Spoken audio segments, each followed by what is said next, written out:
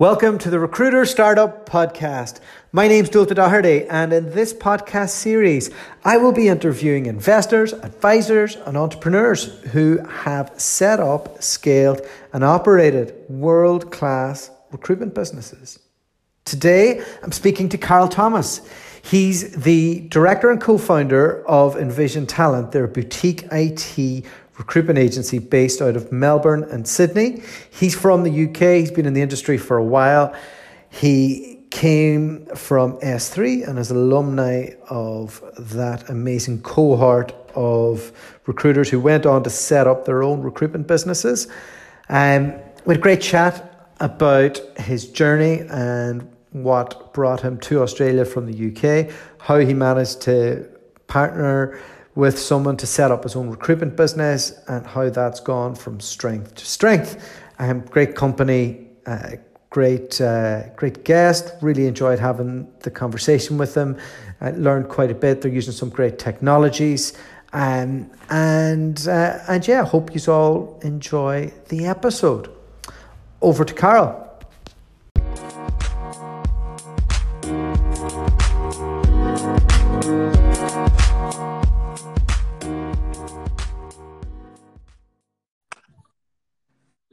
Hey, Duarte. Carl Thomas, how are you? Very well. How are you? I am absolutely wonderful. I love being at work where I don't have to deal with two kids under two. I wish I could just stay in the office the whole time and just speak about recruitment all the time and not have to change nappies all the time and interrupt my work. But anyway, this isn't about me. This is about you. Thanks for coming on the podcast. I suppose, as an introduction, could you kind of tell us, firstly, who you are, what you do, and then we'll go into how you got into recruitment. Sure, no problem at all. So, I am the co-founder and director of an agency called Envision Talent, which is an Australian recruitment agency that specialises in the IT sector, specifically Salesforce, marketing automation, technology sales, and infrastructure. We've been going for 5 years. I'm currently in London, visiting the London office and talking to you on a podcast. Okay, awesome. So we will go into your current company because it sounds real interesting what you're recruiting for, and I'm keen to hear what type of things you're putting into practice that are sales automation for recruitment. But we can jump into all that a little later. How did you manage to get into recruitment? Did you always dream of being a recruiter? Not necessarily, although I do have a family connection. My brother was a specialist recruiter, so I knew what it was about. I had a job at the Royal Bank of Scotland after university, and what I found in my job as a banker is that I was not particularly keen on having A, B, C, and D before I could get my job done. And one of my friends said to me, look, why don't you look at recruitment? You control your own destiny, you can make some good money, and you're quite good with people. So Quite good at that time. Quite good, yeah. Just good enough with people. Yeah, I'm still, even after 9 years in Australia, I've still got the understatement of Englishman. But yes, I moved. I had about 5 interviews at the time with various companies, and I was picked up by Madison Black, which was one of the S3 brands back in 2003, and that's where I started. All right, so 2003, IT recruitment. I'm taking it. What was it all? Yep. What was it all about back then? Was it all high-fiving and aggressive sales calls and the likes? Yeah, absolutely. I mean, it was as boiler room as you could make it, in a good way. I think we had 90% of our intake gone within the first year. So yeah, it was probably no wonder I actually managed to end up as Rookie of the Year, because there wasn't many of us left from the initial intake. But yeah, no, it was definitely high fives and shirt pockets being ripped off if you actually had a shirt pocket Love on. it. Love it. Mm. I remember being in a room when I started, and I used to take a sadistic pleasure when one of the other new joiners didn't make it. And I used to think, there's one more person that didn't make it. I'm going to strive on. Did you find that when you were winning that award? Yeah, absolutely. I mean, I think we had a very strong group of people at Madison Black at the time, so we were referred to as the gold.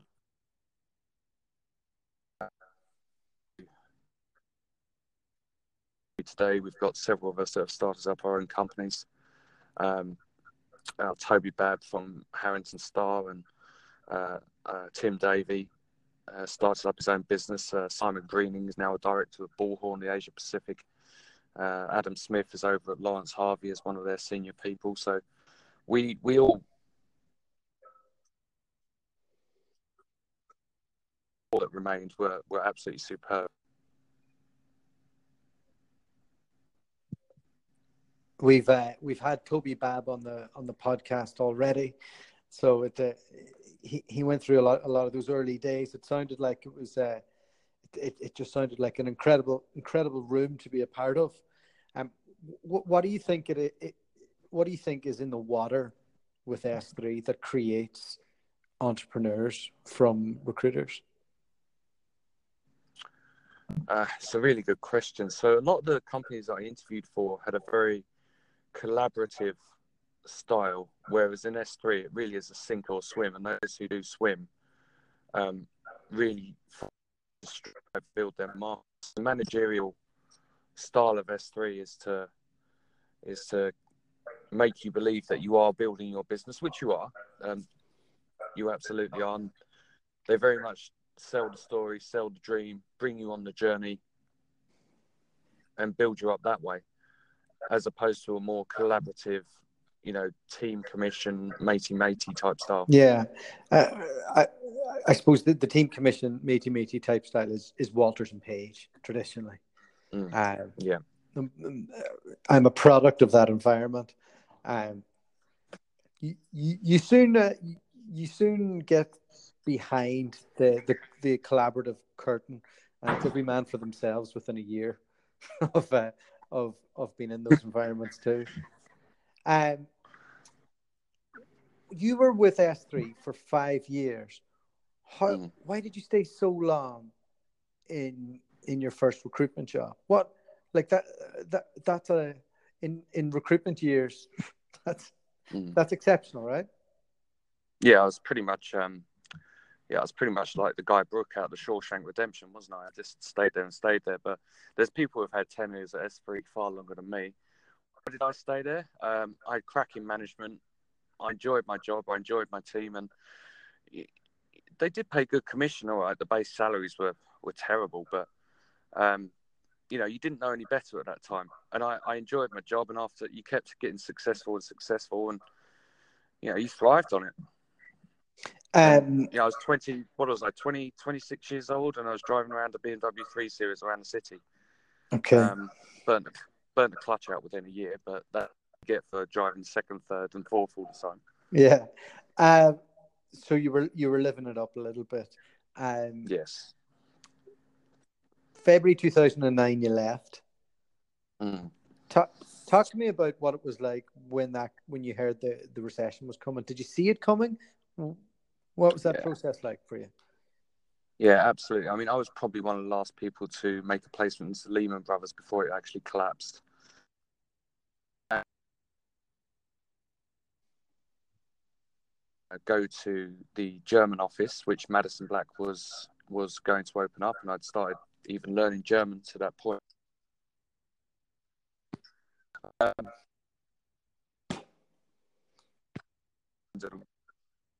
But I still wanted to work abroad, so I spoke to a rec-to-rec guy.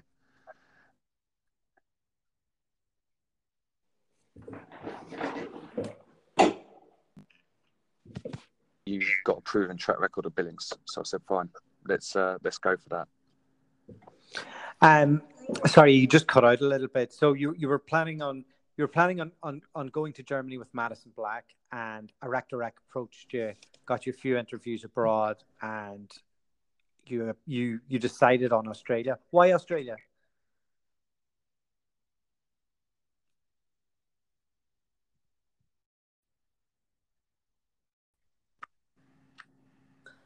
So Carol, why Australia? What was it that grabbed you down under, as opposed to any of the other locations? I suppose the usual reasons is an exotic, far-flung place, English speaking. I'd heard the market was quite good over there. You had advantages, things like LAFA, taxation. I quite like my Anglo culture, so it wasn't too far removed from what I'd had before. Explain what LAFA is for anybody who'd be listening who didn't have the privilege that we did. Yes, absolutely. So the living away from home allowance was a deduction that was put in on your salary to the amount of rent that you paid over the month. So effectively, you were getting a rent-free income. Which meant pimping apartments, right? Yeah, absolutely. I mean, you had some people carrying out some crazy stuff over there because of the extra income that they got purely from that tax break. Yeah, I had an apartment that had a pool downstairs, had a gym downstairs, a pool table, all the works, and all my colleagues did as well. Yeah, it was just, I suppose, catching it at the right time was pretty incredible. And which city did you go to at first? So initially I went to Sydney. I worked for a company called Apex Resource Solutions, which were bought by Michael Bailey Associates in 2012, I think. And I started working for them in 2009. Okay. So it's still the recession there, but Australia kind of avoided the GFC, as they call it, didn't they? Well, it hasn't had a recession since 1992, so it's a very benign business environment. I mean, I'm no economist, so you have to ask them why. But yeah, they haven't had a recession for many a decade now. The economist answer to that is that they give everybody $1,000 to buy a television, and that kept that kept spending going throughout those years. Yeah, that's what the government would want you to believe, isn't it? Yeah, absolutely. I think it might have actually been a Malcolm Turnbull initiative. So you went. You're still a young chap at this stage. What age are you when you landed in Australia? So I was about 28 from memory. 28 in your prime. You've got 5 years experience, which is probably 4 years more than most of the other UK recruiters in the marketplace. Yeah, absolutely. Why did you choose Apex Resources, having come from the monster, the daddy of them all, S3? Why go for a little brand that just doesn't ring any bells with me? Well, it's interesting you say that. So when you say the monster that is S3, it's probably not quite right, because although it's a large company, it's still a holding company for many a brand. And you've got to remember that the S3 brands, one of the reasons they have been successful is that they do compete against each other. So whilst you're still part of a major PLC, you're still working for a boutique. And I liked working for a boutique. I still like working for a boutique. And Apex was the kind of company that suited me down to the ground. It wasn't built. It wasn't there. You know, you didn't have too many rules and processes in place. You could get along with your desk. You could bill your money. And make some good commissions, because the boutique agencies always pay better commission. Wait, you just said S3 was a boutique. I'm saying S3, but the multi-brand strategy that S3 had. So they had real resource in Huxley. Because now those mini brands are all majors, right? Massive, yeah, absolutely. Okay. How would you define a boutique? Just out of curiosity, it's a word that's thrown around a lot. Yeah, it's a good question. I think there's two points to it. It's got to be numbers and it's got to be specialism. You can definitely define a general agency if you have more than, say, 4 or 5 specialisms. and then you stop being boutique, I would say, by over 25 people. But that also depends on the country and the market that you work in. Okay. There's no real answer to it, though, is there? No, I wouldn't say so. I mean, what I'm saying there are probably very rough guidelines. There's a great article written during the week about Future You. I don't know if you... yeah, I've read it. Have you read it? I did read it, yeah. It's quite spectacular. But the premise of that was that super boutiques were going to be the next big thing.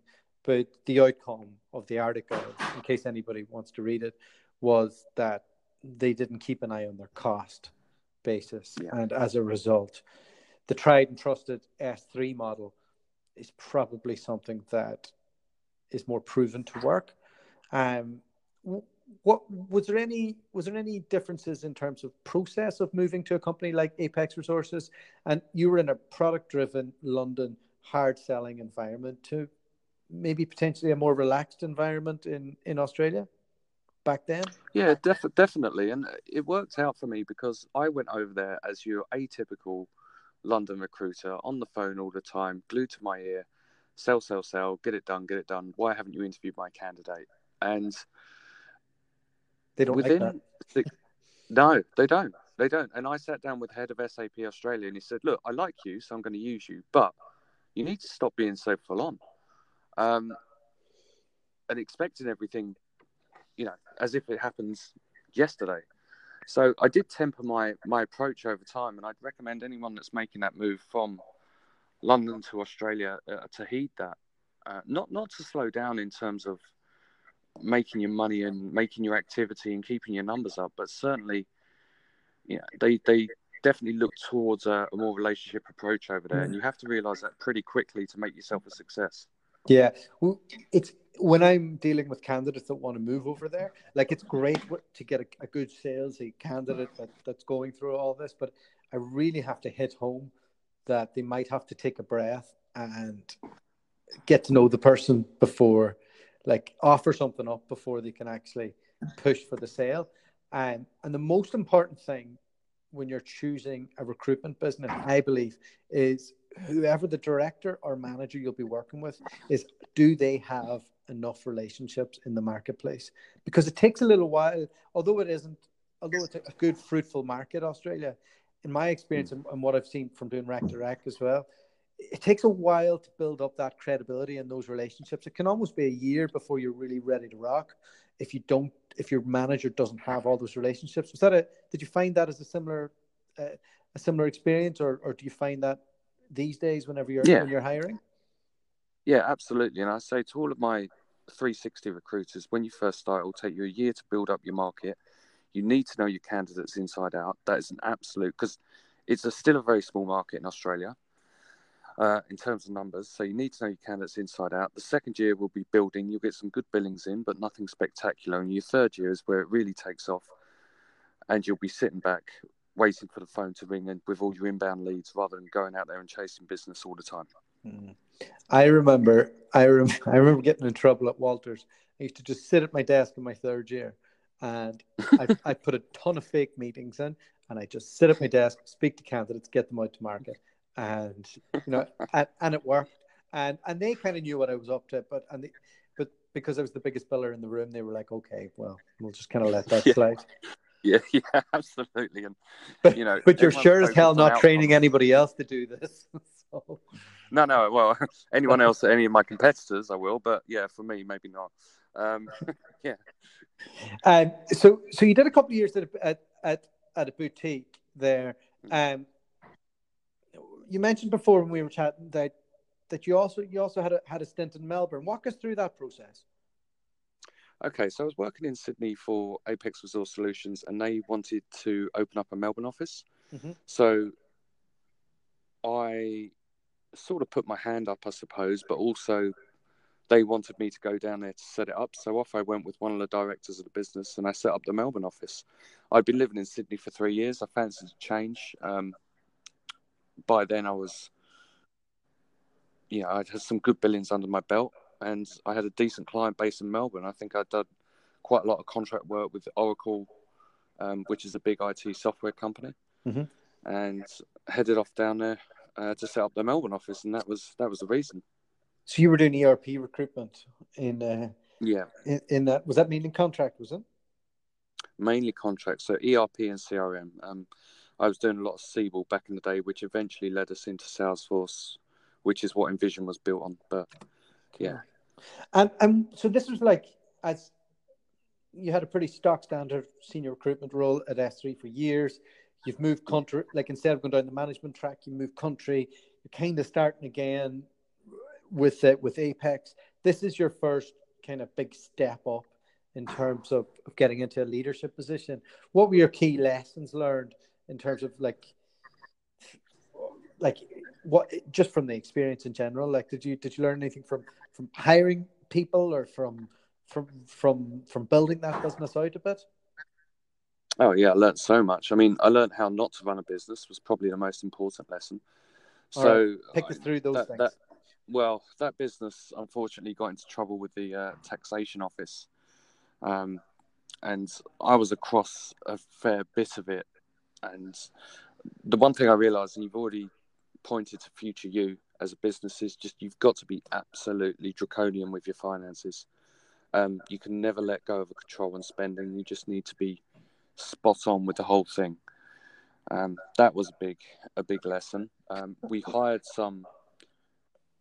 the director hired some pretty terrible people in Melbourne for one reason or another. Was he trying to buy relationships? Yeah, it was people that didn't have a rec-to-rec fee attached to them. You know, it looks good on the CV, but within 5 minutes, you could pretty much... Well, as a senior recruiter, I saw through some of these people pretty much straight away. But by that time, you know, it was top-heavy with management staff. No one was really bringing in an income. And that, coupled with the taxation issues, meant that from potentially a very promising business, I believe it was sold for a song to Michael Bailey. Good. And that move ultimately, did that hit your confidence a little bit, being part of that setup where things weren't done right? What was your headspace like at that moment? Well, I'd left them in December, and at that time I was considering a move back to the UK. But then I thought to myself, well, hang on, I'm not quite done here yet. I'd built up a really good client base, really good candidate relationships. And I sat to myself and I thought, okay, what do I do now? Do I go back home or do I carry on? So I did a bunch of interviews with a bunch of recruitment companies, and I came to the conclusion at that time that it's probably time for me to start my own thing, and that's why I went away and did. And how did you go about that? Did you have your citizenship at this stage?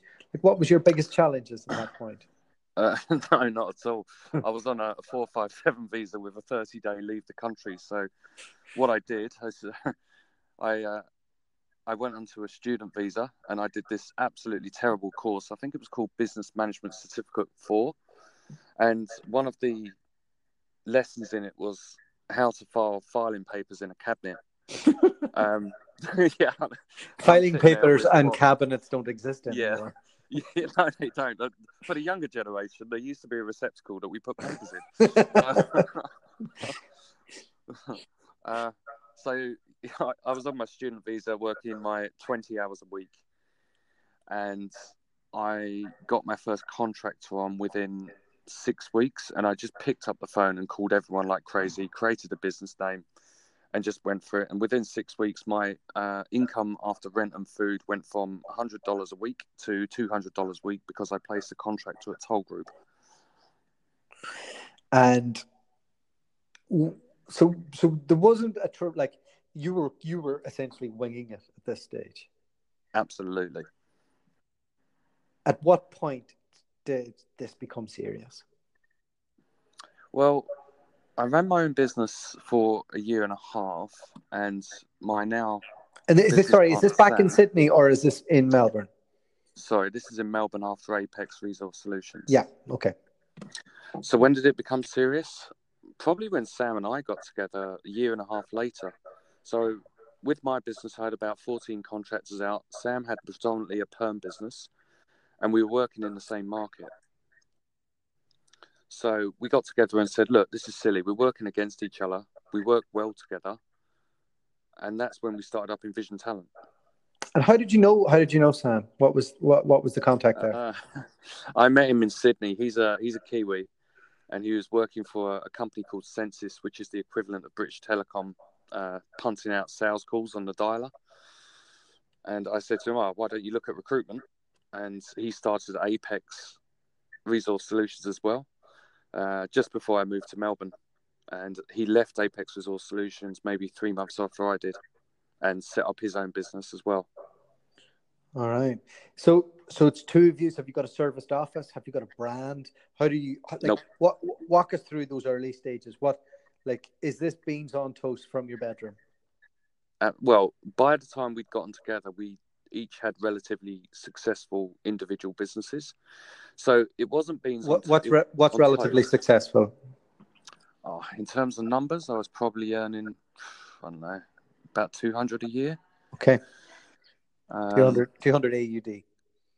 Yeah, AUD, and Sam was probably on the same sort of wicket. So we sat down, got together. It was more around the process. So we had a nascent business. He was in Sydney. I was in Melbourne. We didn't have offices. And the one big mistake I think we made initially is that we didn't outsource a lot of things, like our contractor book or our finances, our accounts. So we tried to do a lot of the things ourselves. And what I would say to anyone now is that if you are going to go into business, make sure you outsource as much as possible and just focus on your core. Big time. I outsource everything. So talk to me about, so you had the basis of a business, you have an income coming in.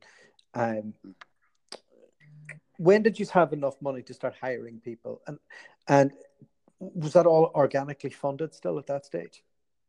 Yeah, absolutely organically funded.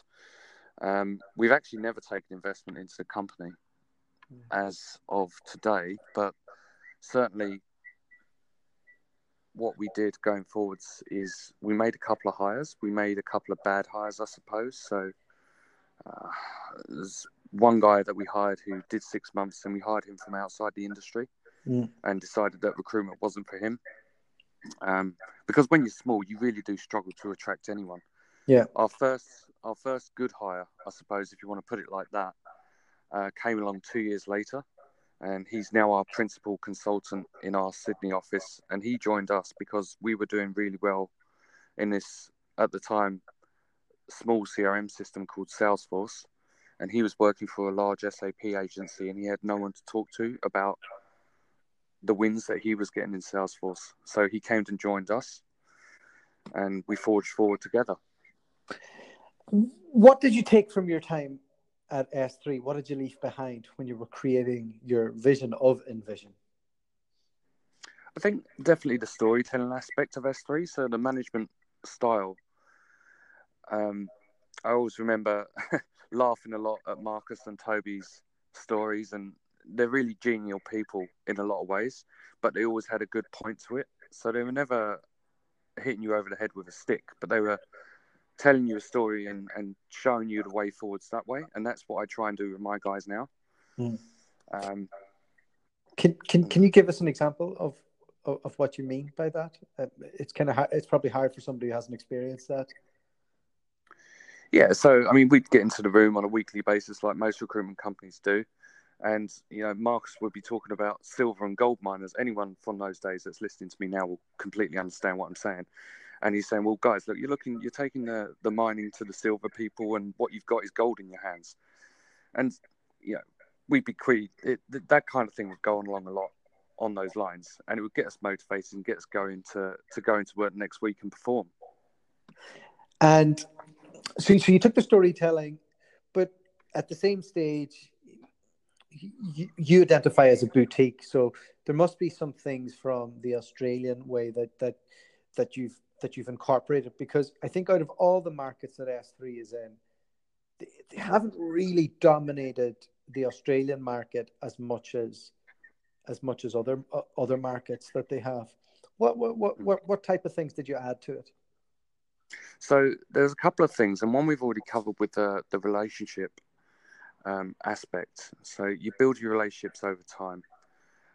You get into the local footy clubs, you get into the local cricket clubs, you sponsor the local teams. Certainly in Melbourne, they're all mad about sport. But the other thing that we did at Envision, and we've done consistently well over the years, is that we've built up our talent community.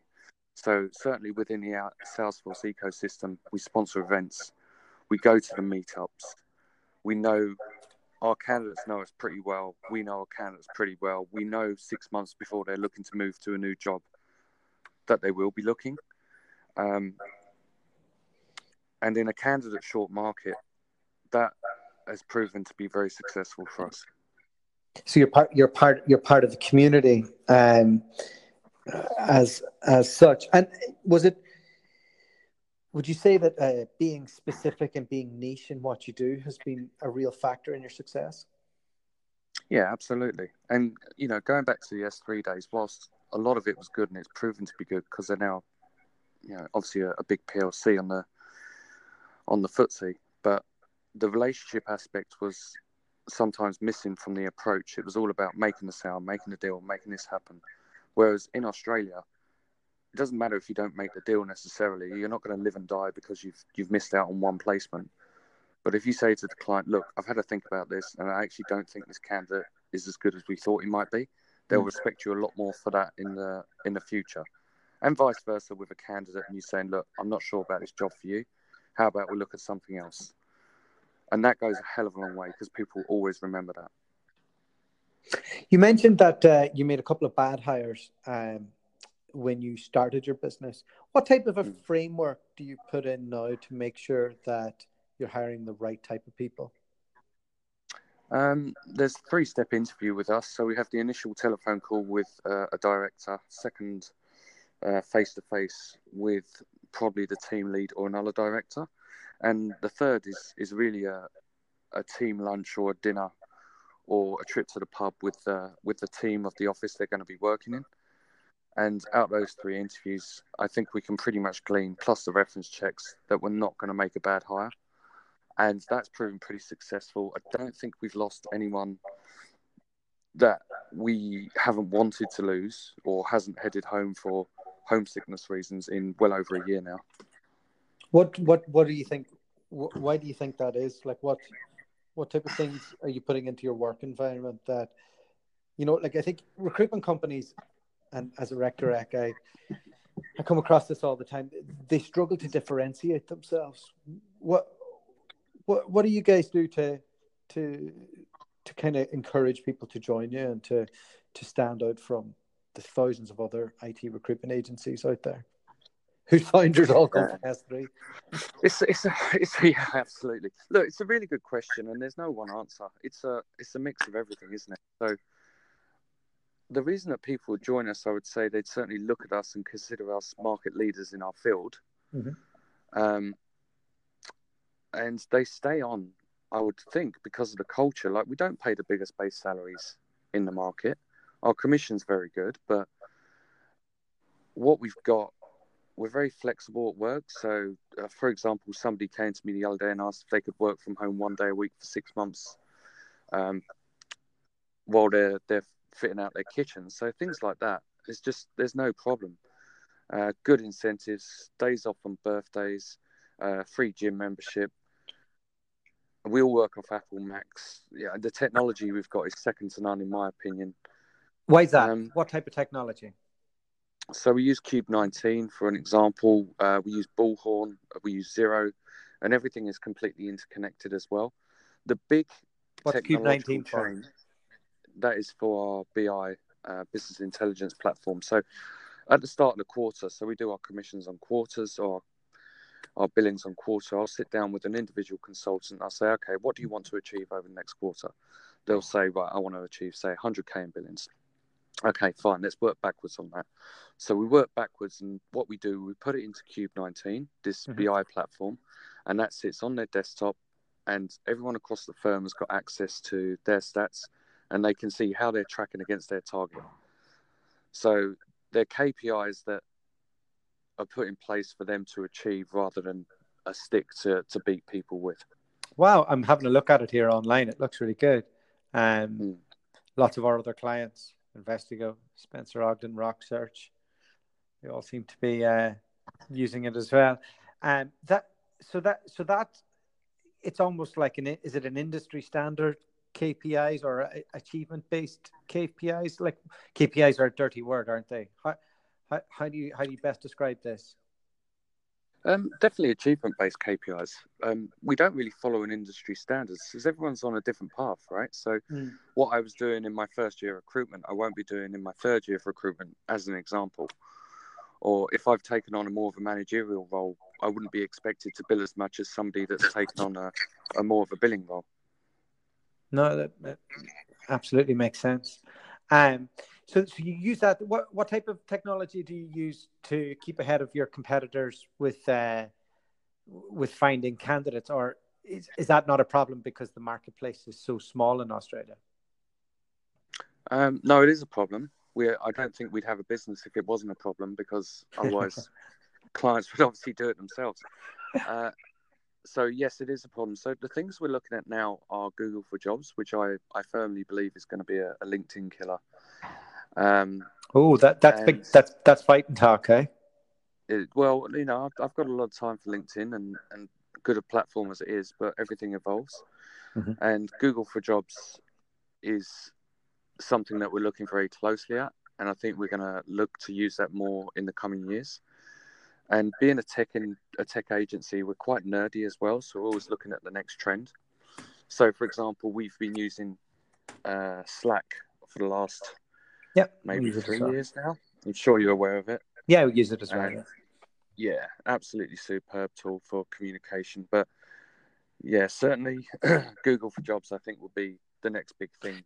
Yeah, it's an interesting one, and I'm not across it, but I'm in discussions of getting, like the marketplace is changing more and more, and I'm focused in on doing these type of things with people in our industry, with the aim that I'm speaking to a guy called Darren Revel, who's kind of the main recruitment website guy in who does stuff for the agencies in the UK, and he's trying to develop a software, or he has developed a software that integrates with what Google Jobs will do. So a lot of people will be presenting their clients, showcasing their clients on their main website, to draw in candidates and then to consult with candidates, as opposed to the traditional one of here's a magical job with a no-name client, because we're heading towards a world of transparency, or at least those are the conversations that I've been having, and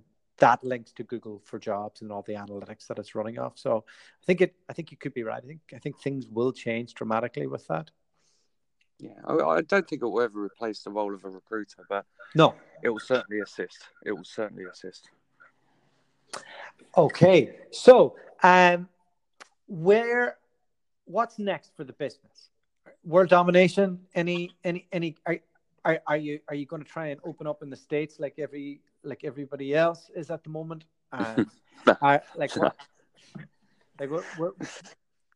Walk us through the master plan here. Take us on the Death Star.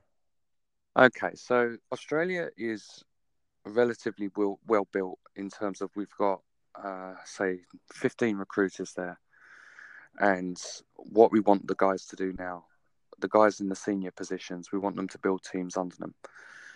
Do we want to grow to 20 plus people in Australia? The answer is probably not at the moment. There's something called the Valley of Death, where you get recruitment consultancies that sit between 20 and 30 in terms of headcount numbers. And when you get to that stage, your profit can be down, your costs increase exponentially.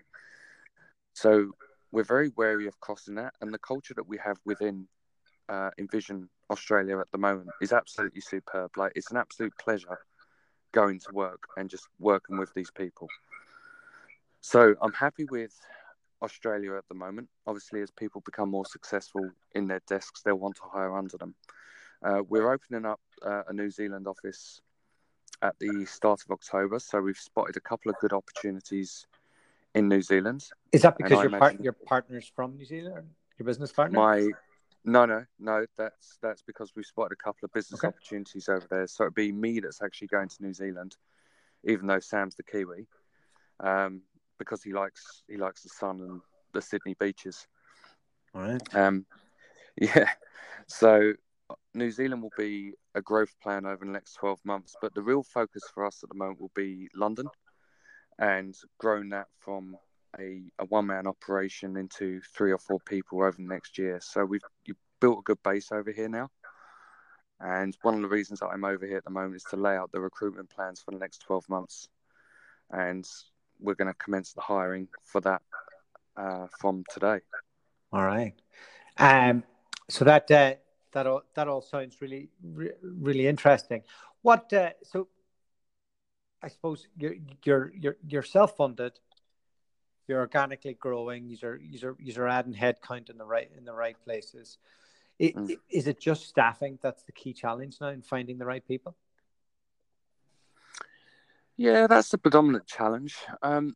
Because we are self-funded, you've got to be careful with everything as you grow, and you don't want to overstretch yourself. So, yeah, that would be the main challenge, is finding people.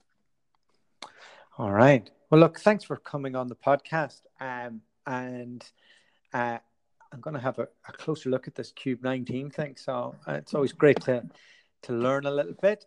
So you've already told everybody you're looking to hire people specifically in London, but I take it anybody who wants to go to Australia, you're sponsoring 457s.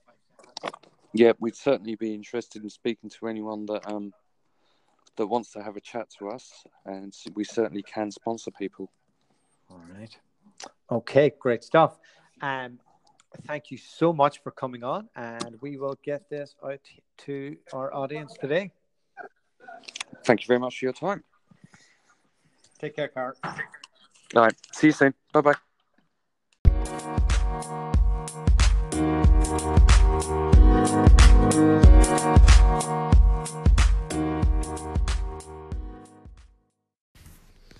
Well, massive thank you to Carol for coming on the podcast.